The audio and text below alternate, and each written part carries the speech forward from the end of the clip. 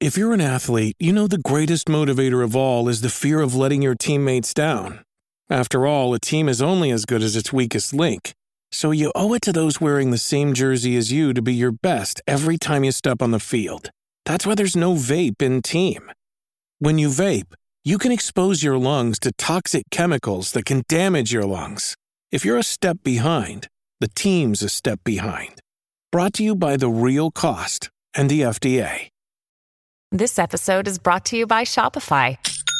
Forget the frustration of picking commerce platforms when you switch your business to Shopify, the global commerce platform that supercharges your selling wherever you sell. With Shopify, you'll harness the same intuitive features, trusted apps, and powerful analytics used by the world's leading brands. Sign up today for your $1 per month trial period at shopify.com/tech, all lowercase. That's shopify.com/tech. This is Optimal Relationships Daily, episode 1069. Computers, Screen Time, and Kids. What You Need to Know by Dr. Jenny Brockis of drjennybrockis.com. Hello, everybody, and thanks so much for joining me today for the Friday show. I am your host, Greg Audino, and before we get to the weekend, I've got one more parenting post ready for you. Providing content for us today is Dr. Jenny Brockis, who is one of our newest authors here in the OLD network. She writes about a lot of different topics, though this is her first time being featured on ORD. Looking forward to reading lots of material from her, and you can always check out our other shows or her website for more. But let's see what she's got for the parents today and optimize your life.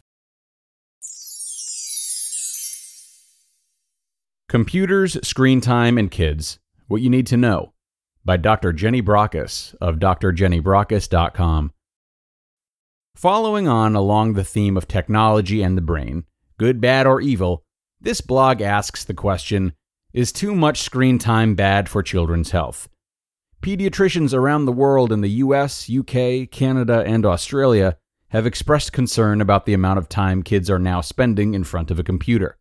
The reason why is less to do with the content of what the children are watching, and more to do with the fact that with increased screen time, there is less time for other things, such as active play and sport. Being physically inactive is one of the biggest health risks, and yet many people appear unaware that sitting on their bottom is in many ways shortening our lifespan. Too many adults are sedentary, spending too many hours sitting. We sit to work, spending hours on our computer screens. We sit at home, perhaps being entertained by the TV or computer. We sit on our way to and from work, driving our cars. The incidence of cancer, heart disease, obesity, stroke, depression, and cognitive decline are all higher as a result of our lack of physical activity.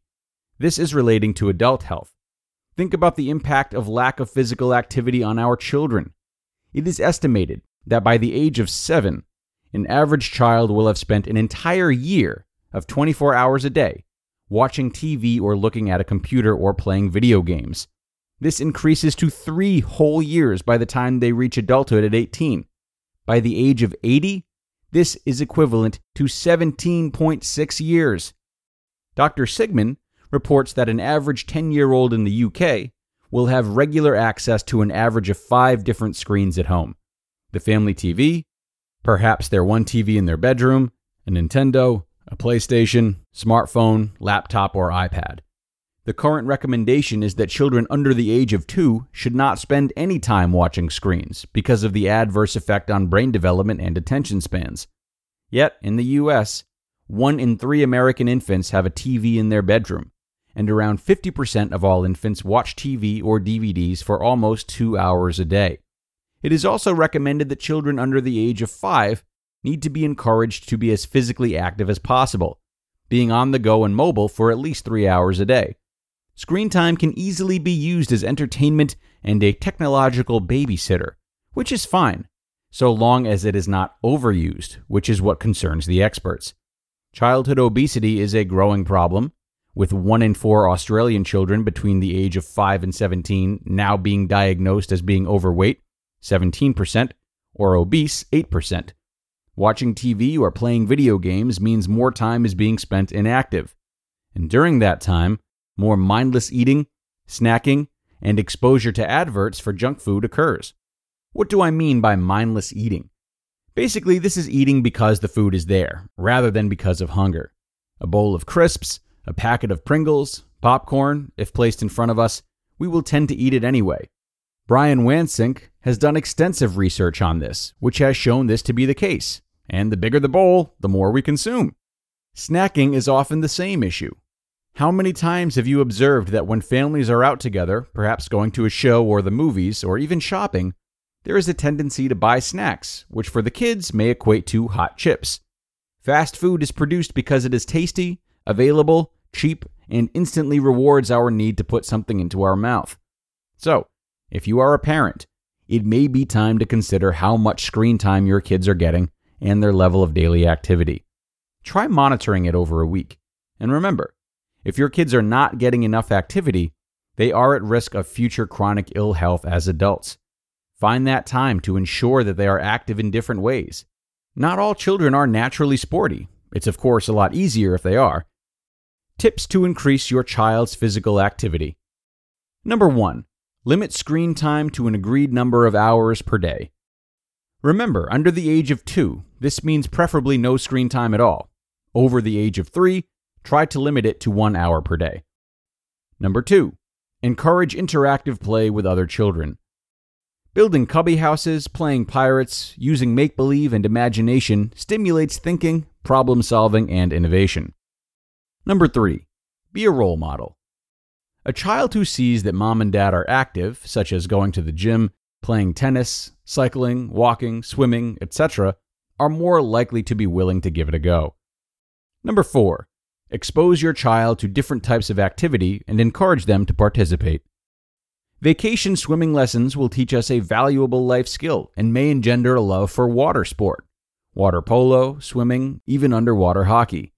Many little girls love horses, and whilst it may not be practical or financial to indulge their wish for a pony, maybe a few lessons would suffice. Number 5. Undertake activities as a family, which require physical activity even if it is not considered an exercise. Perhaps going out cycling, going to one of the local or national parks for a walk, playing backyard cricket, frisbee, or a treasure hunt. Even gardening. Teaching your child how to grow their own veggies will get them outside and interested in their external environment. Children who are more active are less likely to be overweight, be happier, perform better at school, be more resilient to life's challenges, and healthier. As parents, isn't it true that we want the best for our kids, for them to be happy and healthy? Providing them the opportunity to be physically active is one of the greatest gifts we can give our children to help them achieve that. You just listened to the post titled, Computers, Screen Time, and Kids, What You Need to Know, by Dr. Jenny Brockis of drjennybrockis.com.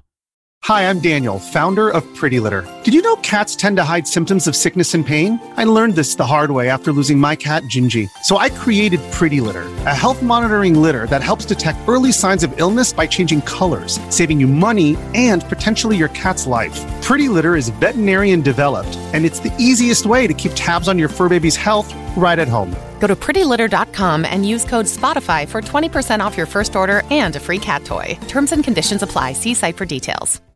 Great post from Dr. Jenny today. Really important information to apply both to our children and to ourselves. I know I'm always working on this stuff. You know, an interesting component to all of this that we have to consider at some point is the necessity of screens, though. So many jobs and activities or pursuits of any kind require a screen now. Because technology has been so popularized and saved us time on so many things, much of the world no longer operates without it. It'd be impractical not to from a lot of standpoints. So with that being said, introducing kids to many of the ways that we can combine activity with technology at a young age can go a long way for normalizing the idea of finding time and space to be active as much as possible. Doing adult work or schoolwork from a standing desk or a balance ball goes a really long way. I used to love studying from a Stairmaster too. That was my thing in college. There are a lot of ways to integrate the inactive with the active for when removing technology altogether becomes a very difficult option. And though this integration might not be commonplace now, we can help cultivate that for the next generation. So, Thanks again to Dr. Jenny for a wonderful and really important read. Certainly, the growth of technology is something we need to manage and keep up with, whether or not we're parents. And I personally can't think of many topics more important to read about given the time. But it's time to get out of here for now, everyone. Come on back tomorrow for our Q&A episode. Maybe you'll want to listen to it while you're on a walk. I don't know. Just don't let us keep you sat down. Have a great rest of your Friday, folks. I will see you tomorrow, where your optimal life awaits.